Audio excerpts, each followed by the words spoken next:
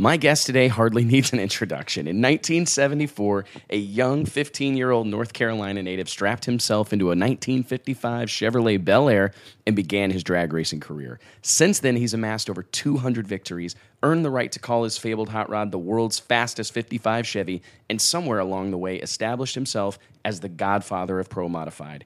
Here early in 2019, he made headlines when he debuted a 1968 Chevy Camaro Pro Mod in Outlaw 8th Mile competition, which likely broke a few hearts, but immediately reminded the masses of what he was capable of with modern equipment. Having been in the mix for over 45 years, his perspective is invaluable, and I literally couldn't wait to have him on the show.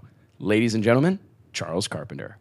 The thing that I wanted to start with here real quickly, and this is funny because I think, and I'm not completely sure, Charles, if this is true, but I think one of my first encounters with you and your son, Michael, was right around kind of at the height of IHRA Pro Mod drama. The blower cars were going really fast. The nitrous cars were running like mid-16s and kind of behind the 8-ball a little bit. And it's funny because all these years later, I think that was like around 2006. Mike and I had just met, I think, and right. Here we are all these years later. And it's funny that the situation really hasn't changed a whole lot. And I'm just curious if you could kind of give us a little perspective before we, well, I mean, I guess, can you give me a little bit of perspective what that moment in time was like? Because a lot of people point to those mid-2000s as, you know, the glory days, if you will. The thing I always hear is 50 cars at Rockingham, right? And racing all night and tons of cars and all this interest in Pro Modified.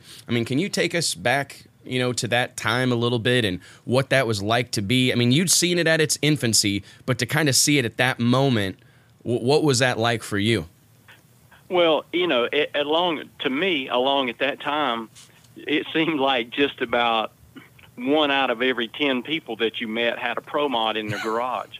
And, you know, I'm probably exaggerating, but I mean, the amount of cars, and there probably are still a lot of those cars sitting around in people's shops that are just sitting there collecting dust today. But at those events like you're talking about, you know, it was nothing to have 50 cars. You know, there would be 50 cars trying for the 16 slots, and, you know, the Pro Mod pits looked like it looked like the super stock pits or whatever. There'd just be so many cars. And, you know, it was when, to me, it was at the beginning of time when you could buy a Pro Mod car.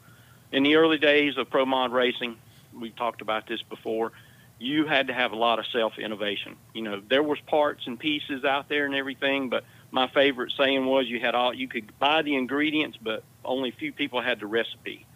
And that's kind of how it went. But along in that era that we're talking about is when it started. Now, it was not near as good as it is today about buying that same package, but it was being able to buy that car. If you know, and the production of the cars were stepped up. You know, Bickle was building cars like crazy, and everybody, you know, everybody that was anybody in Pro Mod building or whatever, you know, was turning out cars. Tommy Mooney was building cars, and you know, everybody was putting them out there. But it was crazy, the amount of them. And of course, from my perspective, there were more nitrous cars. There for the most part during that time, there were always way more nitrous cars.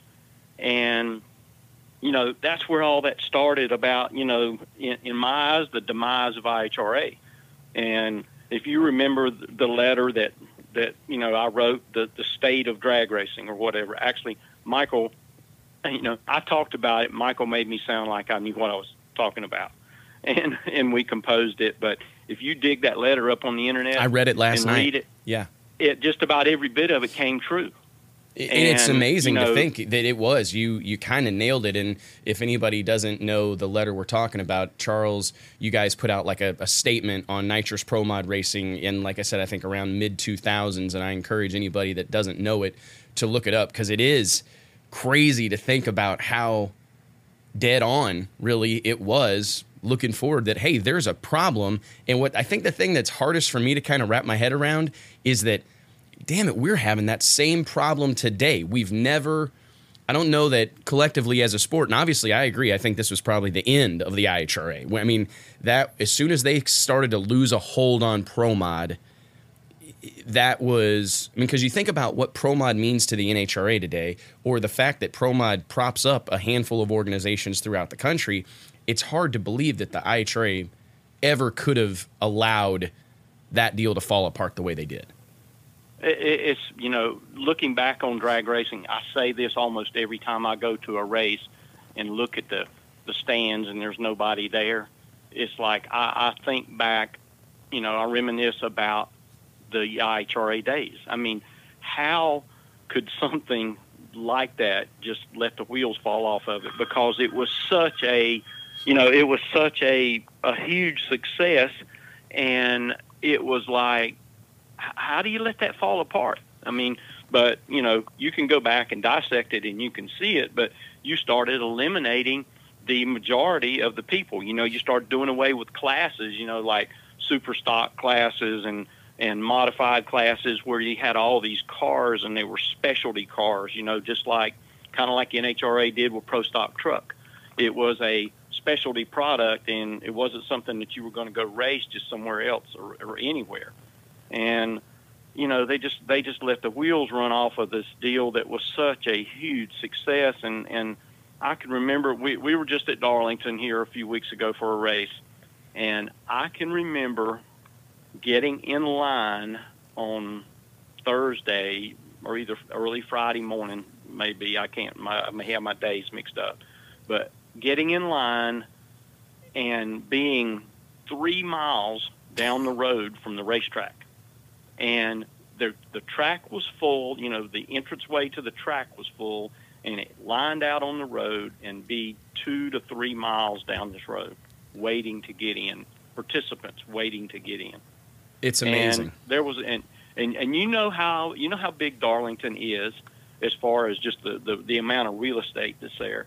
And cars were parked down all the way to the first turnoff that's on the racetrack.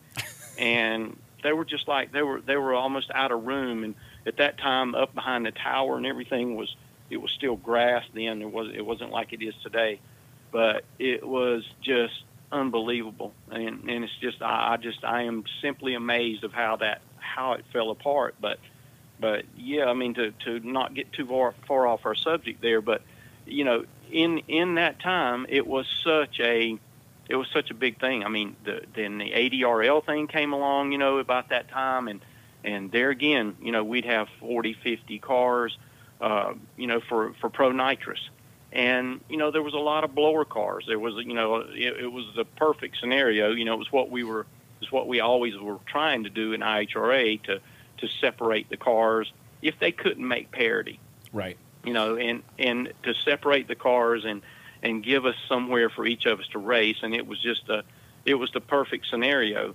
And, and now fast forward here to 2018, 2019, and it's kind of the same thing has happened to those blower cars. They're all gone. There is no Pro Extreme, and there's nowhere for those guys to race because the same thing has happened.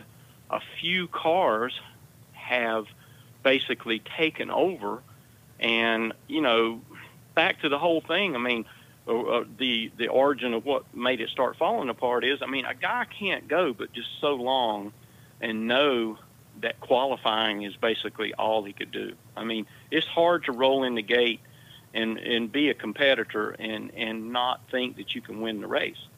But that's how it got, and IHRA let the blower cars dominate so long and so much that, and there was only a handful of them. That was what I kept telling them. You have 25 or 30 nitrous customers over here, and you're catering to 5 or 6 blower cars. I mean, are you going to lose your 30 customers for 6? I mean, think about it.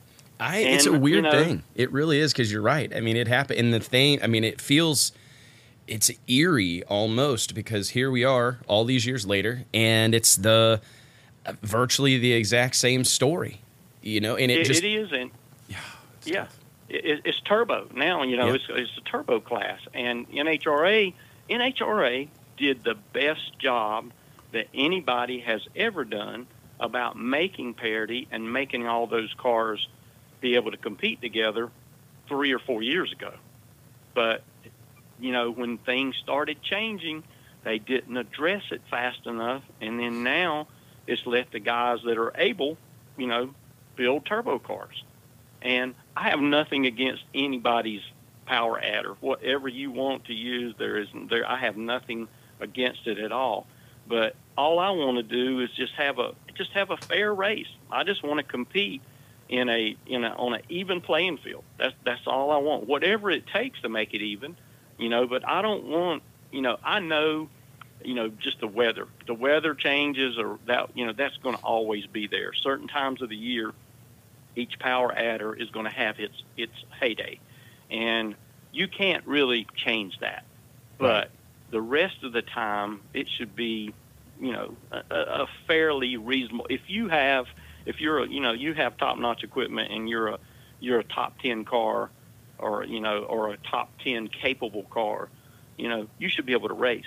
But you could go over there and just race, throw everything you got at it, and just like in NHRA, Chad Green, he's the front runner nitrous car over there right now, and he qualifies great, but then they can't keep it together on race day because of the inconsistency of a nitrous car when you're trying to run it past its limits, so to speak. Yeah, consistently. You're constantly forced to swing for the fences. Right. Yeah, when you're having to swing, when you swing for the fence, you're only going to make it 1 out of 3, 4, 5 times if you're lucky, if it's that low. But the rest of the time, you're not going. And it's I don't know. It's sad. It's sad, and I still think look at PDRA. Look at the nitrous cars are still, there's more of them. There's more that want to race, but they're being weeded out by the top guys. I mean, the front runners, but still there's a larger number of cars that are capable of going rounds there than in any other class, But it's crazy, man. I gotta ask. I mean, I think that there's a couple of things, because I wanna make sure we do some reminiscing and talk about those heady, times of the IHRA and even the ADRL. But I don't want to skip over some of the stuff that we've kind of led up to here. One of the things I want to talk about is how hard is it for someone who's had a front row seat to this, like been involved, been dealt into this poker game for almost 50 years, right? 5 decades. You've seen this thing from, small block Chevys to 900-inch, rear motors, 5.3 bore space motors. It's unbelievable, really. Is it hard for you to wrap your head around? Because, I was reading that letter last night, and many racers have talked about that move. It seemed like whenever everybody was running those 706s, there was a lot of reliability there. You saw guys not hurting stuff all the time. The valve train was very reliable. Guys would run several races, if not a season, on a set of valve springs, right? It just was a more friendly package. And, a lot of guys, the cylinders are coming out around, when they made the change, when everybody went to the 728, 738. And now here we are, 900-inch motors in the NHRA, and you run one as well, a 903, I believe. And then, all these 950, 960, and so on inch motors in the PDRA. Is it hard for you to even believe that's the case, and that you've got an engine that'll stay together at all, that's 900 cubic inches and probably makes over 3,000 horsepower? It is. It is. I have really, one reason that I'm still doing this is I wanted to participate in a little bit of that technology. I may never win another race again, but I'm trying. That's what I tell Michael all the time. My goal, I want to win one more race. Of course, if I were to win one more race, I want to win another one. Yes, but you will. That's right. Right now, I'm at one more race, but to be able to participate in this sport at this level of technology, it blows me away, because, yes, I did this, using stock parts out of the box and, doing a little modification here and there and whatever, and have a good set of cylinder heads and put it on a basically stock bottom end, and just all kinds of things that were just, I could tell you stories of crazy things, you know, cutting valve pockets with a valve with the engine in the car and or the block in the car, and cutting valve pockets to change a camshaft because, you know, we didn't have the access to somebody that had a Bridgeport, you know, that could fly cut the pistons, but we did it, you know. We improvised. We did whatever we had to do to race. But to come to this technology now, to look at the engine, just the engine, it's an absolute work of art. And this rear Morrison, it's a 908 that I have right now that Dan Stevenson has afforded me the ability to race with. It's simply amazing to look at it for the fit and the finish and the amount of technology that goes into everything. And then you add Brandon Schweitzer's fuel injection on top of it, and then that's just something else that's just out of this world as far as it being, you know, something that we would actually ever see to drag race. I mean, this, to me, this is like aerospace parts that you would use to fly the space shuttle with, and we're using it in drag racing here in 2019. It's crazy. It really is. It is, and to sit behind this thing is like the first. I mean, we've only scratched the surface with it, but like the second full pull we made on this thing ran like 377 at 198, and which is nothing compared to what these guys are running. But I had never. I mean, this thing, it felt like it was going to fly. You know, at 3/4 track, it felt like, you know, well, you know, we're going to lift off here just any minute. And I mean, the awesome. acceleration, the power, I mean, the torque, I have never in my life felt anything like this. And it is just, it's undescribable almost. But yeah, but it is simply, I have to shake my head sometimes and just look at it, and just unbelievable. You know, the bore sizes, the strokes, the you know, to think that this thing could even think that it could even start up and idle, much less, you know, spin it up, you know, almost 8,000 RPM. I mean, it's crazy. It's amazing to see how far this thing has come, and there's like a lot of, because one of the things that kind of going back to that letter you guys wrote, and the same kind of situation exists, and it's been this double-edged sword of these big budget teams, right? And there's so much, yes. There's a part of it that is so good because, you know, some of that technology ends up being sold on the secondary market, right? You know, those really good cars get sold, you know, really good engines get sold, and they get sold at a reasonable price. You know, they get sold, you know, probably half what the guy gave for it or invested in it. And that's a good thing for like the masses of drag racing, or the people in this, you know, the working guy, you know, the small business owner and so on and so forth.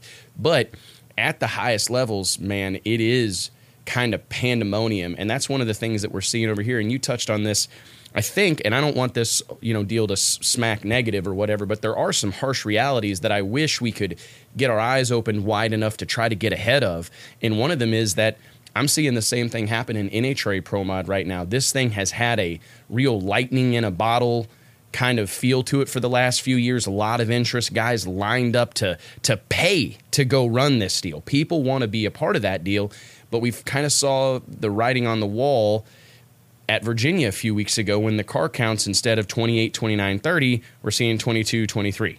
And I think that we're going to continue to see that trend. And maybe it's unavoidable, Charles. I'm not 100% sure. Maybe it's just the curse of high-level heads-up drag racing. But you're exactly right. There's only so long that these guys that either, you know, work for a living and have a business that affords them the opportunity to race, but have to do a lot of the stuff themselves, have to tow a truck and trailer, have to set up an awning, have to do that type of thing. How long can they beat their heads against the wall, you know, and go and just feel like, hey, if we qualify, that's probably as good as it's going to get? Yeah, I mean, and that's it. You just can't do it. I mean, you can't do it for so long. And on the same token, on those same thoughts, the whole thing, the majority, the quantity of the racers that are out there are those people that we're talking about. There's only in Pro Mod, even you take Pro Mod up, just go Pro Mod all the way to Top Fuel. There is small numbers of people that can do it at that level, and they can't produce a race with just those few people.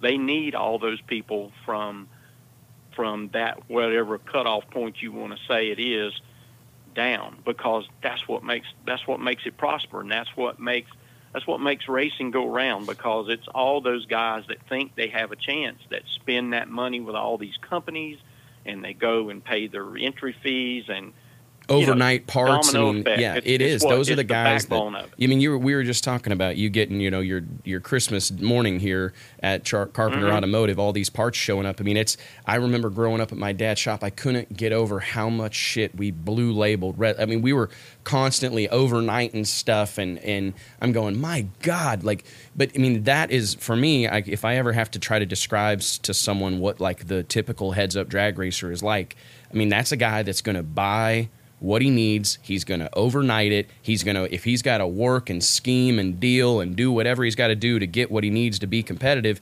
he's going to do it. And you're hitting the nail on the head. And it's kind of an interesting topic, because I do think that sometimes, and I've had this conversation with a handful of people, that it's almost like sometimes the higher ups don't completely know who their customer is. They want to believe that everybody's John Force, right? That everybody's out here with a sponsor. Everybody's out here operating on some sort of corporate budget. But that's just not the case. The masses are really, the Charles Carpenters of the world, the guys that are out there, shutting down the shop a day earlier or whatever to take off and go drive across the country to go to a drag race. Those are the guys we've got to build this thing around. And I think on a lot of levels, we've just got it flip-flopped. Yeah, it is. It is. And my take on this, how do we fix it, or what do we do? Is we got to have rules. There is that that pro mod, the outlaw pro mod, is probably in my eyes the worst thing that ever happened to pro mod racing, because you name any sport, name me any kind of sport that has no rules. There is none. It doesn't matter if it's a ball sport, if motorsport, water sports, whatever you want to tell me. There is tell me one of them that have no rules. And that have no rules thing, it sounds big, it sounds good, but that's what's killed our class. It's what's killed all of our racing. You've got to have rules. I mean, look at, I always used to say look at NASCAR, but NASCAR has done such a poor job of keeping their stuff together. But, it's just they've made bad decisions and everything. But in their heyday, and in any kind of motorsports heyday in a sanctioned body, look at the rules. I mean, NASCAR would change the rules between races. It wasn't, effective 30 days from now or whatever. NASCAR would say at the end of that race, come next race, you can't run this, or you can't do this, or you must weigh that, or you must change this spoiler or ride height, or whatever it may be. But they were trying to make parity. It's that living rule book. You're always gonna have your dominators of any kind of sport. You've always got your people that are going to be able to do it better than most of the other people. But you've got your steps of other people that can do it, that feel like they have a chance. And it's how this all worked. I used to say this all along. The reason that drag racing and nitrous was a nitrous oxide, when it really came along back in the 80s and got streamlined, so to speak, and it was very available.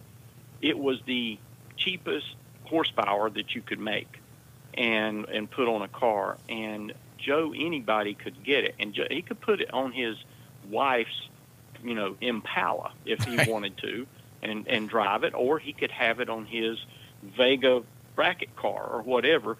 But they would come and see, at that time, and myself and Vandegrift and all the top nitrous racers, back in that era, and they would come watch us race, and they left there feeling like they could do what we did, because and it made them go buy this nitrous oxide. It made them go buy this kits. It made them go spend money.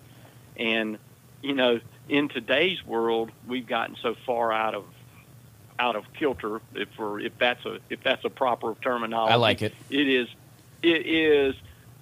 There is no, you couldn't have a space shuttle, and compete with these guys today.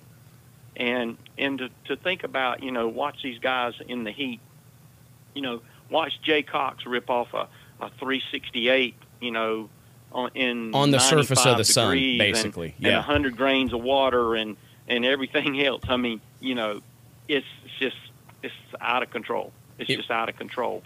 And to have to, but then watch him come back and put a rack of pistons in, just to be sure. Not that those pistons may be hurt, but he's trying to be sure.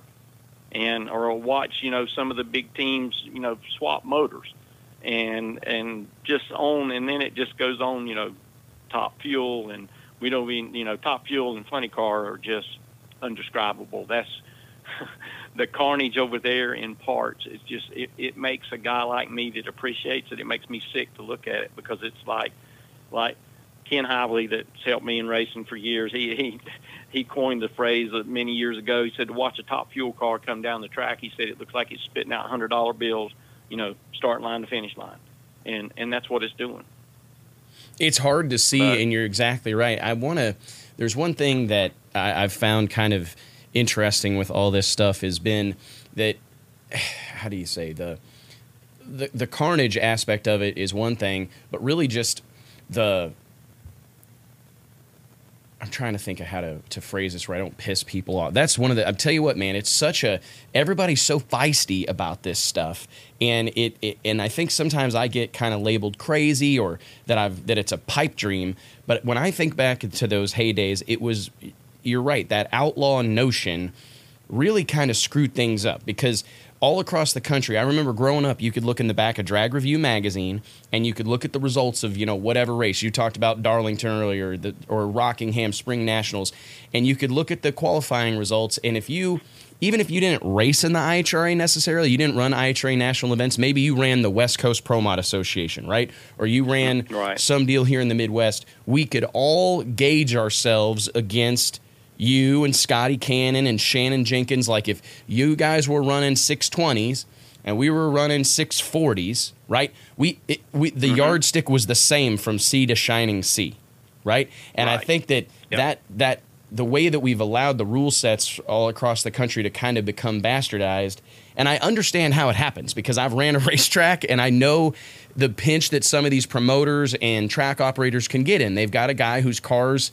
close but not quite right, and they need car count. They got to put on a show. They've only got 7 cars and they need 8, so you bend the rules and you never recover from it. You bend the rules that one time, and then the next thing you know, you've got 16 different Pro Mod associations on the West Coast, or 16 different on the East Coast, and then 5 more in Texas, and a couple in the Midwest, and a handful up in the Northeast. And it's so hard, because in my opinion, it's a great thing, because I know that it's good that there are all these different places to race, right, Charles? But it's also a bad thing, in my opinion, because it's really hard to compare, Pro Mod Group A to Pro Mod Group B and C and D and on down the list. Yeah, it is. It's just, I don't know. And, what you were hitting on there about the higher ups, sometimes, I think they lose sight of what it is. And those guys, I know they may not come right out and say it, but, I can read between the lines. They think, if you don't want to do this, stay at home, or if you can't afford it, don't come. Right. Well, that is true. We could all do that, but we love to do it. We are hooked. We're, I'm as excited about going racing right now. I'm 61 years old, and I'm as excited about going racing right now as I was when I was 16 years old. And I still love to do it. And I work my ass off to do it. And does it hurt more than it used to? Does it take me longer to do things than it used to? And blah, blah, blah. But at the end of the day, I'm still ready to go. And I can work my butt to death and get 4 hours sleep and when I wake up and know I'm going racing, I can get right out of that bed and jump up like I'm 16 years old and go again. It's amazing, isn't it? It is. It is. So, you know, yes, I don't have to do it. Nobody's making me do it, but I want to do it. But I want a place to race at. I want somewhere that I can be competitive. And, you know, I've said this statement at least a dozen times, but right now, within 5 hours of where I'm at in Charlotte, North Carolina right now, I would dare say that there is at least 30 6-second or 3-second Pro Mod cars sitting parked. And 75% of those cars are nitrous cars. And they're sitting there because they have nowhere to race, and the guys that own them love them just like I do, and they don't want to get rid of them because they know if they sell it, they can never afford another one. And they don't have anywhere to race or have something to race. Sure, you can slow it down and do something if you want to, but this is drugs, people. You don't want to, you know, after you smoke crack, you don't want to go back to drinking beer. It's true, right? I mean, it's funny, and it happens fast. I mean, I can't. It's like, and it is like, you know, it is just crazy, you know, to think that we have all this equipment and this stuff. You know, I mean, I've worked all my life to have what I have. I don't have a lot. I got a truck and trailer that I've had since 2000, and in 2000 I got the trailer in 2000 and the truck in 2005, and I still got it. And I got, you know, equipment, tools, and things that you know, I don't have all the best of. I have the best equipment I've ever had in my life right now. I got a Jerry Bickle race car and a rear Morrison motor and a Mark Mickey transmission and Brandon Schweitzer fuel injection, and I've got the best stuff I've ever had.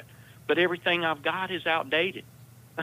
Everything I have is outdated, and you know, it'll run. I mean, I feel like I can run probably low 370s, maybe even a high 60 in good air when I get it all figured out. But when I'm doing that, you know, they're going to be running 350s.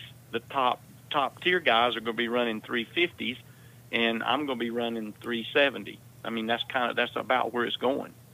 Well, there, and it's weird because I experienced this actually last weekend, right, with my dad. We went racing, and it had been a long time since we'd all been racing together. And you go out and run like that, and it's funny just the impact, because it's the same thing. My dad, you guys are the same age, and it's crazy to see just the spark in his eye. Like, I mean, he's a cancer survivor. He's you know, works, you know, very, very similar to you, right? Runs an auto repair shop, works all day, every day, seems to never slow down.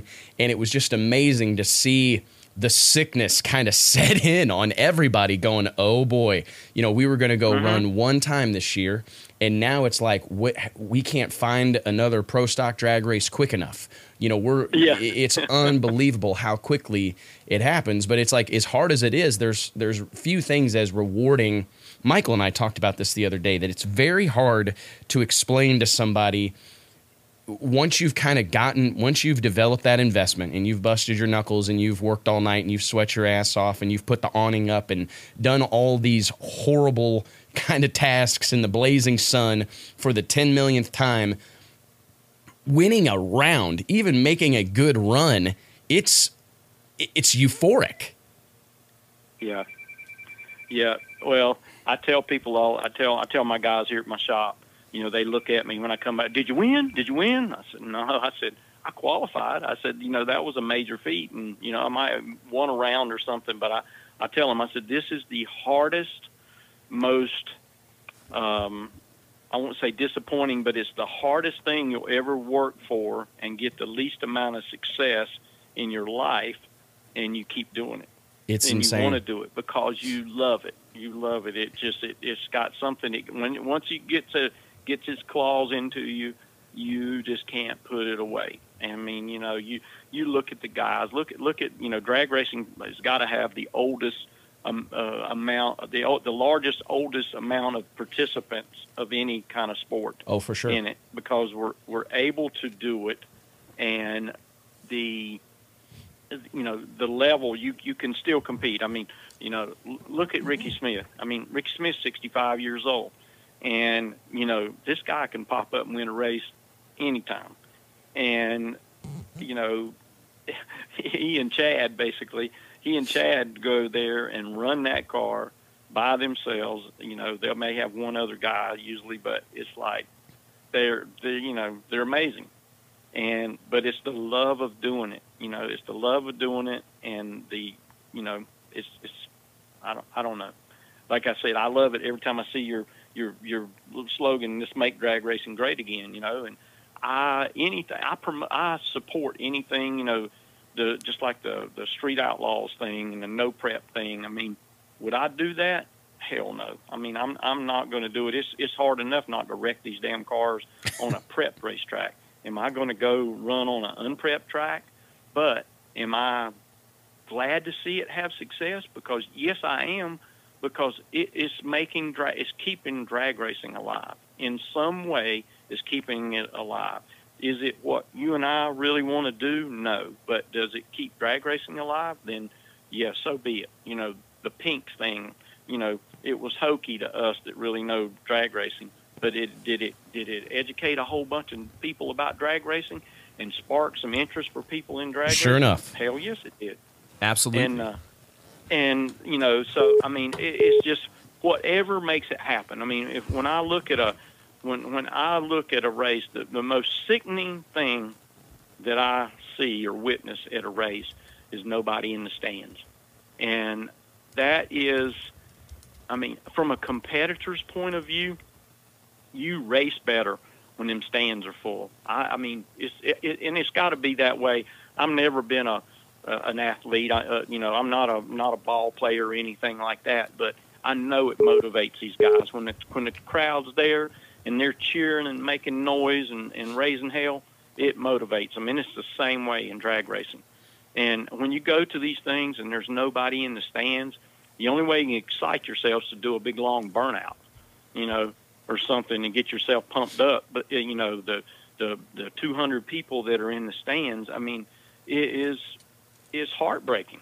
What do you think's changed? Because I remember because there's a couple of things that I was thinking about even over the weekend at the PDRA race in Maryland, which, had a modest crowd and a small crowd. I know that they, I don't think it's any sort of secret. I'm sure they were disappointed. That's one of those tracks that historically can draw a crowd. And I know that I was a little bit surprised considering the, blue skies and sun out that there weren't more people there. And I think back, and I don't know what to point to exactly because I think back to some of the IHRA, and I don't have near the history with the IHRA. I started going to IHRA races in like the early 2000s, so you're way further down the road on this, and maybe you can give us a little bit of insight. But I remember going to those races, and I don't mean to talk out of turn, but they were calamities.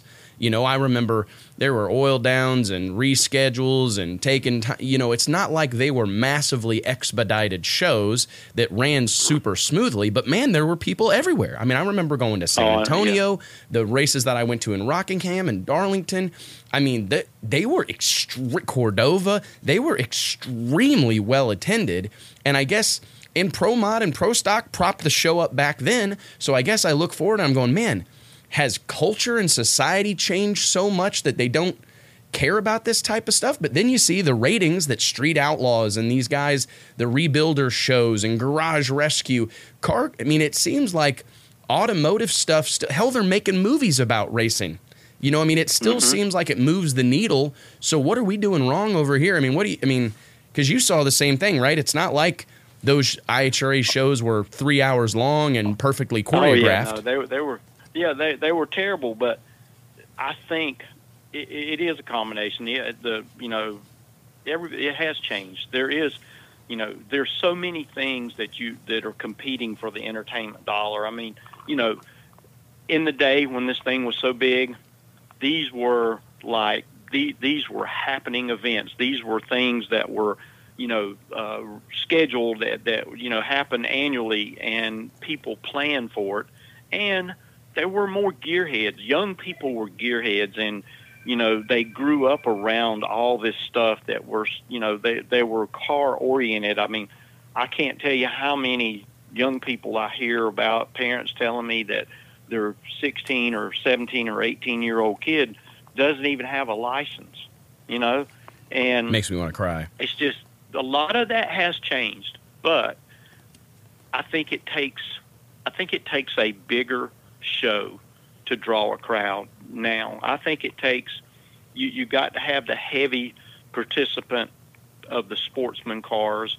I mean, PDRA, they have a lot of classes, but they don't have all the classes, and it is, I don't know what they could do. The only thing that everybody says, and it does draw people, is, it takes nitro. Nitro is a big thing, funny cars and top fuel cars, but yet, it's not practical. You can't have that at every race. But, IHRA, back in the day, they had everything. They had everything from they had everything from Kenny Bernstein to Ray Head running stock. They had everything and everything in between, and so it appealed to every gearhead there. The midways were packed with vendors. People went just to see the latest products and buy some of the stuff that they saw in the magazines. And it was just such a different time. It was different, and I really don't know exactly, but in my eyes, that's part of what it's got to be. It's got to be a bigger event, and it's got to be more. There's got to be a lot more promotion. Just go back and look at ADRL. Now, granted, over 50% of the people that were there didn't know a damn thing about drag racing. They didn't know which end of the track that the car started at when they got there. But it was a crowd of people. It exposed them to drag racing, and I fully believe it may have been a small amount, but it had to make some new fans. It had to make new fans.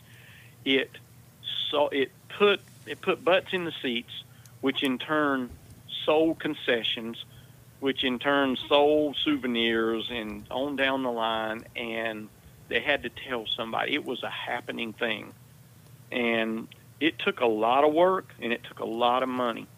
And Kenny Nowling, love him or hate him, he was a good promoter, and he motivated his people, and he had those people out there giving away those free tickets, and he had sponsors to pay for the free tickets, and it wasn't really free because they had to pay something. They were paying for the parking or whatever.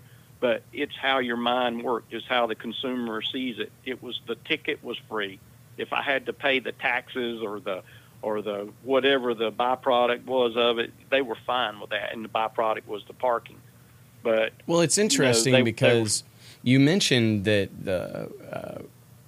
how things have changed and the events have to be bigger. And you mentioned like stick and ball sports earlier, and I just thought to myself, I can only imagine, and I don't pretend to know all the ins and outs, but I can only imagine what the first Super Bowl looked like in 1967 versus what the Super Bowl looks like in 2018 and 19. I mean, I venture to say that in the 60s, they had a football game and people came out. Right. Now they've got a rock concert, they've got a fashion show, they've got parties every day, they've got week-long happenings, they've got all these things, and they happen to have a big football game.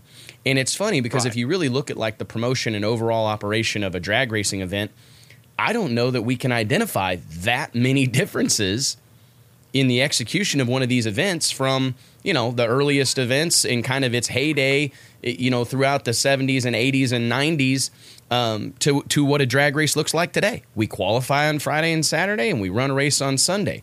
And I mean, there's no doubt that the Super Bowl or the World Series, these events take on a life of their own.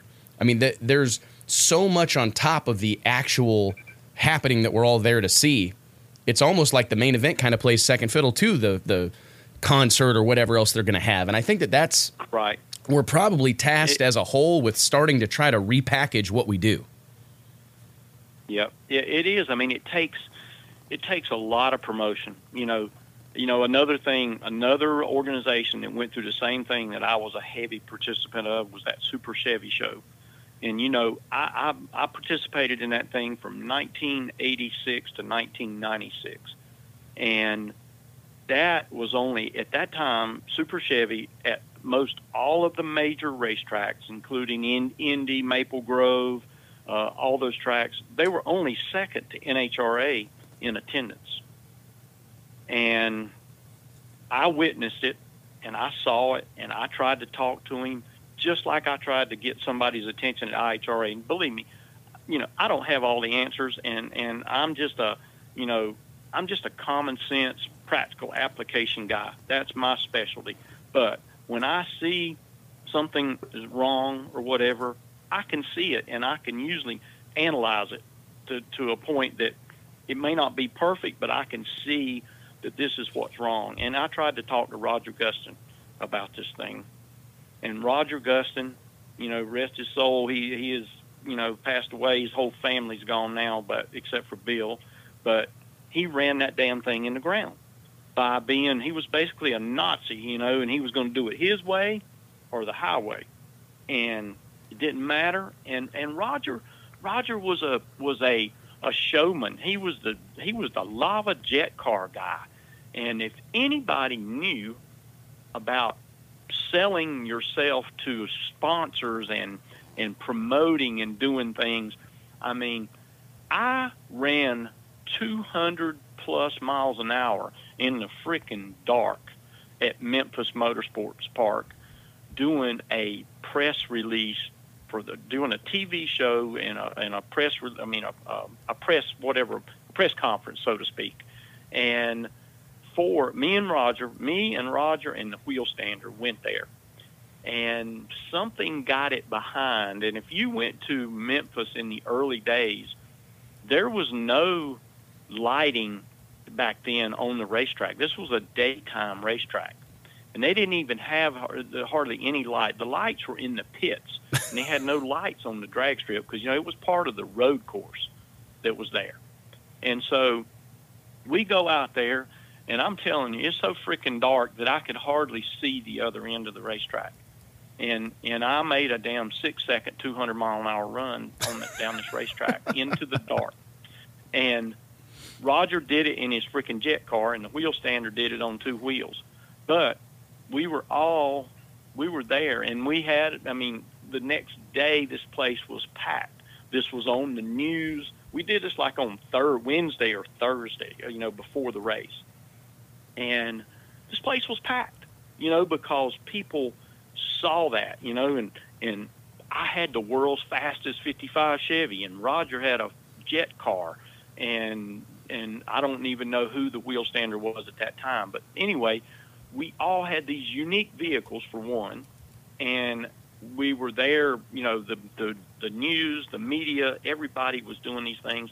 I mean, I used to do things. I have done the freaking 6 o'clock sports in a major market. I did it in Colorado in doing the Denver race.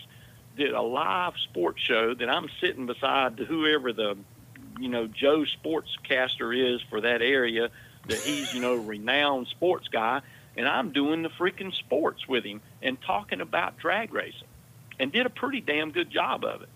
And but it's what put people in the seats. I mean, they used to pay me. They would give me extra money at the Super Chevy events to go and do the media tour. And I would go out, and I might go to 2 or 3 TV stations, wake up in the morning, get up at 5 o'clock in the morning and be ready for the 6 o'clock call from the radio station, the hot radio station in the area, and talk to them multiple times during during drive time, so I could be on there and talking about drag racing. But it took a lot of work, but I was willing to do it. I always said, it's back to my same thing that I said earlier about promoting drag racing. If it promotes drag racing and makes it survive, I will do it. In the early days of racing, when when the media, when it really got going, and we had TV shows. We had Mike Joy, we had Aaron Green, we had Brett Kepner. I mean, all these guys, they were awesome. But when they wanted an interview, if they wanted somebody that wouldn't shut up, just like I want right now, they come get me. It's important, get man. Charles. I mean, He'll talk about it. I'm telling you, Charles, And- I get goose. I'm an emotional kind of sensory dude, but I know exactly what you mean. I mean, it is so important, and it seems to be like a bit of a lost art. I used to do the same thing when we start the magazine. I've told stories about yourself. I've told stories about Scotty Cannon and Shannon Jenkins that I could remember calling you guys, and it was almost like. I mean, I've heard you do. I mean, when it was Shannon, I could hear him take a drag on a cigarette. With you, I might hear you clear your throat. But then it became Charles Carpenter, the Pro Mod driver, or Shannon, the Iceman Jenkins, the world's fastest 55, the godfather of Pro Mod. I could hear you guys in your demeanor just embrace this persona, and it doesn't seem like that's something that's lacking today. And I feel like whenever I look at it, everybody's posting their thing on social media and Facebook or whatever, and they think that that's promoting, right? But you're exactly right. I mean, I don't hear that many stories about guys getting up to be on the 6 a.m. driving radio show. I've done that the last several years, for about a week at a time, every morning up doing radio interviews for our World Series of Pro Mod in Denver, because that's what it takes. I mean, you're doing every radio show, and then sometimes you kind of feel like you're wasting your time, but you got to do those ones too. I mean, I remember 2 years ago, I did an interview with a guy on a 5 a.m. radio thing, a little sports show, and I could tell this guy didn't know, anything about what I was talking about. But you got to do those too, right? I mean, you got to do those and hope that 1, 2, 3, 10 people hear that, and maybe if you're lucky, they'll buy a ticket. Or they'll click on something that they see online, whatever, and somehow kind of interact with what you're doing. But that's the promotion that I think has been lost with all these tools available to us in 2019, all these digital things and whiz-bang, electronic things, which are great. But they're just additional pieces they're just another drawer in your toolbox. You can't forego just because you got an electric impact. You know what I mean? Doesn't mean you aren't going to need a ratchet and socket set every now and then. Exactly. It is, and I saw a lot of guys that would not, they dreaded they would hide from an interview, or they would dread somebody asking them to display their car or whatever, and it's a lot of work, and it was hard, and sometimes you felt like you were doing it for nothing.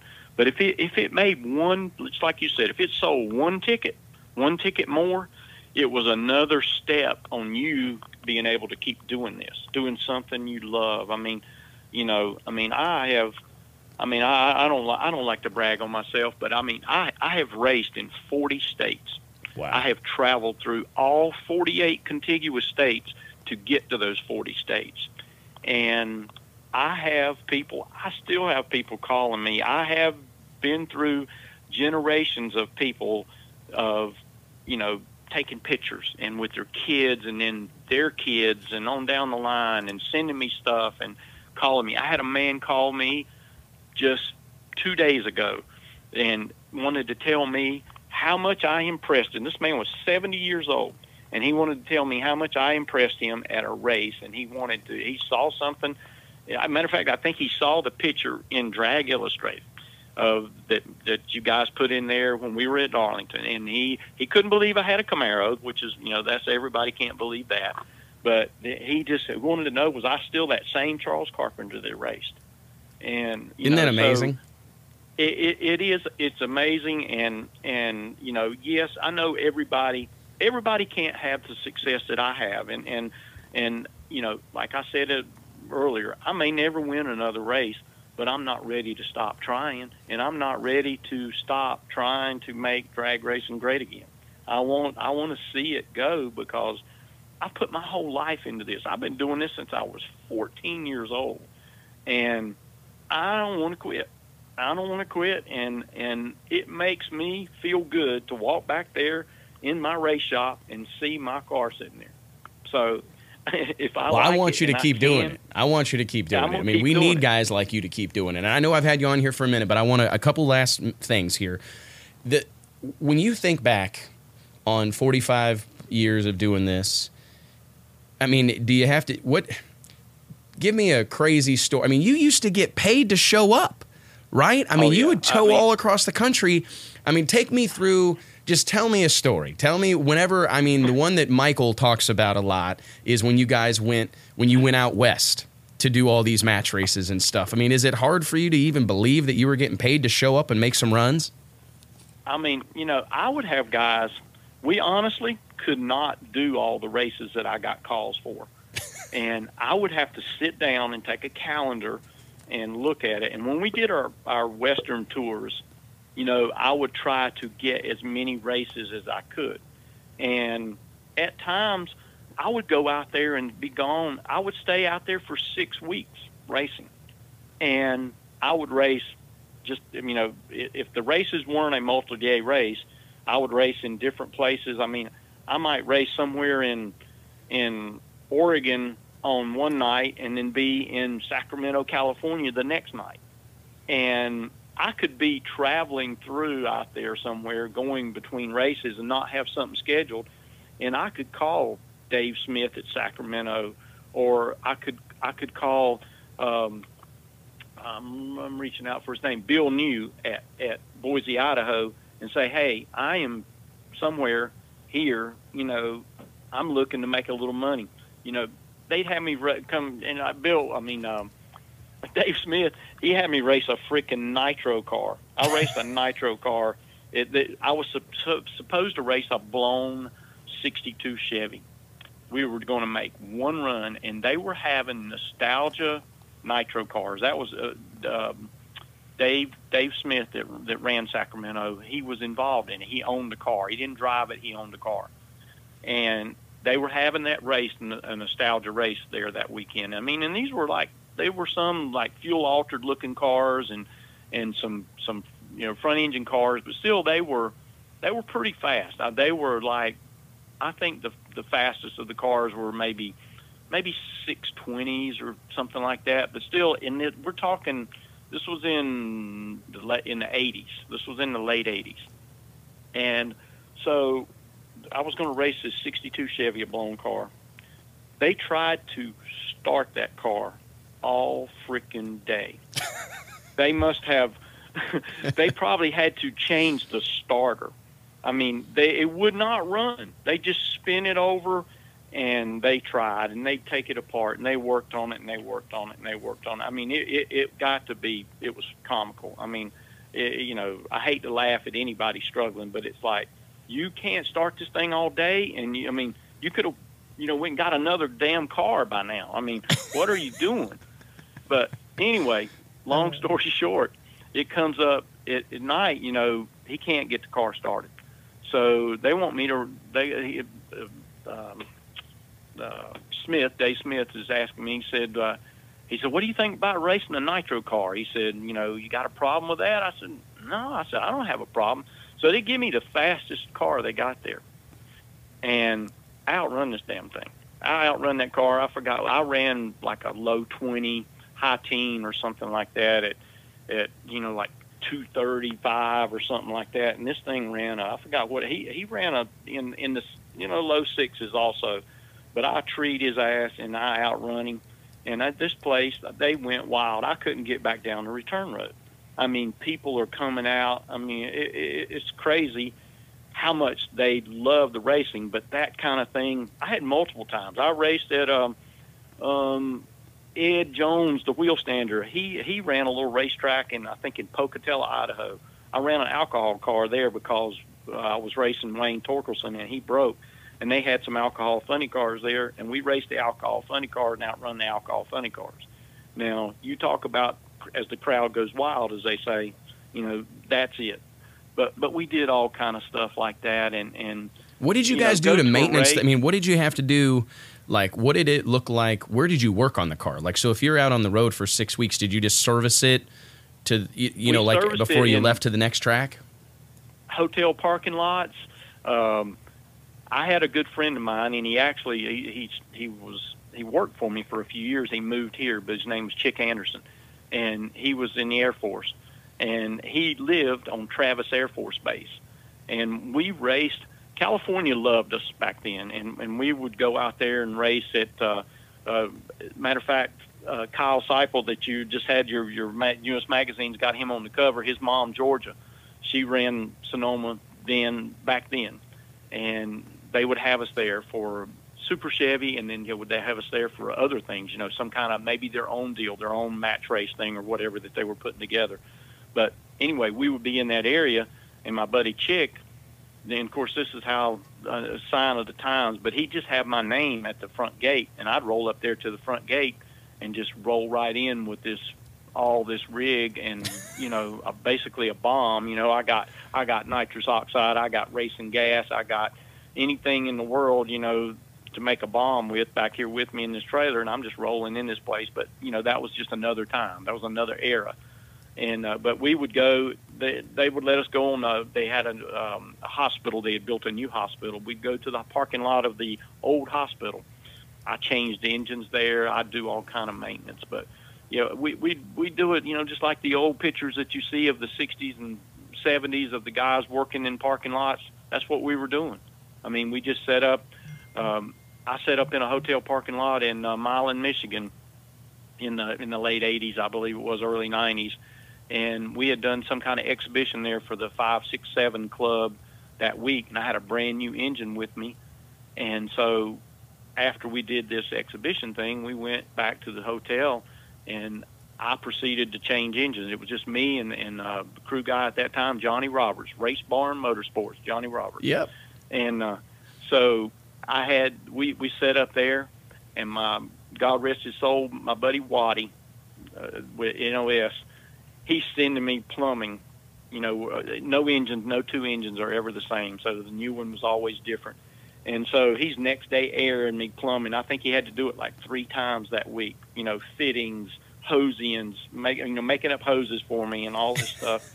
And we put that engine in that hotel parking lot. We went to Milan, and this was before Pro Mod. There was still a Top Sportsman thing or whatever, but they were doing the shootouts that Mike Thermos had got them to do. This was the preliminary Pro Mod thing. This is what led up to it. And I went there, and I won that race that night with that brand new engine, ran 200 miles an hour, which 200 miles an hour was still an elusive thing at that time. And raced against Michael Martin in the finals there, and with all this stuff. But we, like I said, we got to do things. I met Zora. I displayed at the GM factory in Detroit and met Zora Duntov, which you got to be an older guy or a history buff to know. Zora Duntov was the Corvette guy, the V8 guy, and I met him there. We hit it off. I have a picture on the wall here behind me of an autographed picture that he signed to one of mine. He didn't have anything to sign for me. He signed one of my handout cards. Well, and it's crazy because the father of the Corvette, right? And then this is how I want to bookend this. When you look back at all this, the godfather of Pro Mod, right? That's how you were referred. Do you have do you feel any sense of like a proud papa thing when you look at this deal and think about how many people have come and gone and still do this and still aspire to do it? I mean, there are guys right now working their tail off here this morning because they dream of going Pro Mod racing someday. Oh, I do. I mean, I'm very proud of it, and I'm very humble. I don't have a big ego. That's part of why, if I've had any success in racing, is I don't have a big ego. There's so much ego in racing, drag racing, and for the wrong reasons. And I just love to race. That's what I used to tell this story so many times. People, the world's fastest 55 Chevy thing. I never planned on any of that. I never engineered that. I just love to race. And I couldn't afford to get another car, so I just kept racing my 55 Chevy and kept modifying it to do whatever I could do. And then when they gave me the nitrous oxide, Katie barred the door. And so, it was like, it was just what I love to do. And it still is. I don't think I'm anybody special or deserve any kind of special privileges, but I appreciate the recognition of it. It makes me proud to think of it, and I know that, you know, someday that when I can't race anymore, it'll be something to reminisce on. That'll really be cool. It's an amazing thing, Charles. It really is. And the coolest part of it is that you're still out here doing it at a high level where, I mean, it's a really amazing thing to see, because that's when you think about all the different stuff that's gone on, to see out there running 370s at 200 mile an hour in the 8th mile. I mean, it's a pretty amazing thing, and I'm looking forward to, and I really hope, my goal is to go racing with you guys one weekend this fall. So hopefully I can go lend a hand. So, well, hey, thank you so much, Charles. I appreciate you taking the time, and I apologize for burning up your morning. I'm sure you got stuff to do in the shop. Hey, like I told you, I could do this all day, so, you know, it don't matter. Everything's secondary when you get into this mode. But I want to thank you for what you do, what you've done for drag racing. You have, honestly, I mean, the magazine, you know, what you and all your guys do, I mean, it's awesome, and everybody that sees it loves it. And every issue is laying in my lobby out here, and I got people looking at it every day. So it's an awesome thing, and you're doing your part in it, and you've made your mark, and it'll always be there in drag racing too. Well, I appreciate it a lot, Charles, and I hope you know your little man there, Mike Carpenter, has been a huge. I couldn't have done it without him. We couldn't have done this. He's been such a great friend to me, and it's been an incredible journey with him, you know. And it's I don't know. We always joke because we've lived like halfway parallel lives. Both our dads run small auto repair shops, right? You guys are the same age. Right. Mike and I are the same age. We both have 2 kids. It's just an interesting thing, and to have worked together, you know, 1,500 miles apart or whatever for all these years, it's kind of an amazing thing. But thank you very much. And it's this funny thing because it's just the same deal. I just love this stuff. I love it so much that it hurts. It's almost embarrassing at times because I can't shake loose of it. It's all, you know, I was complaining to my wife the last several weeks that I was burnt out, right? I'm burnt out. God, I just go into this and go into that and 24/7. And I had an opportunity to stay home last weekend, Charles, and then I found out my dad was going racing. And the next thing I know, I'm buying a $600 plane ticket to Maryland last minute to fly out there and go racing. And it was funny. I came home, and she's like, "Why are you so bouncing around, pep in your step?" And I'm like, I hate to say it, but I guess drag racing fixed it. I don't know. You know what I mean? Right. It's just so sad that here I am burnt out, but you go to the racetrack one time and get on the other side of the fence. And I know that's been a challenge for Mike too, is that we've spent so much time in the pits with a dog in the fight that it's hard to go to the racetrack and report or stand around and politic. It's very difficult, and it's been hard for me. And it was nice to kind of get those juices flowing again. And I hope to get to go do that with you guys this year. Yeah, it's great. I mean, it is, and I'm very proud of Michael. I mean, I'm so proud of what he's done with everything, and I'm so proud that drag racing has helped him earn his living. So, you know, that makes me smile. You and me both, brother. Well, hey, thank you so much, Charles. Get to work. I'll do the same. Okay, thank you. Thank you. Bye-bye.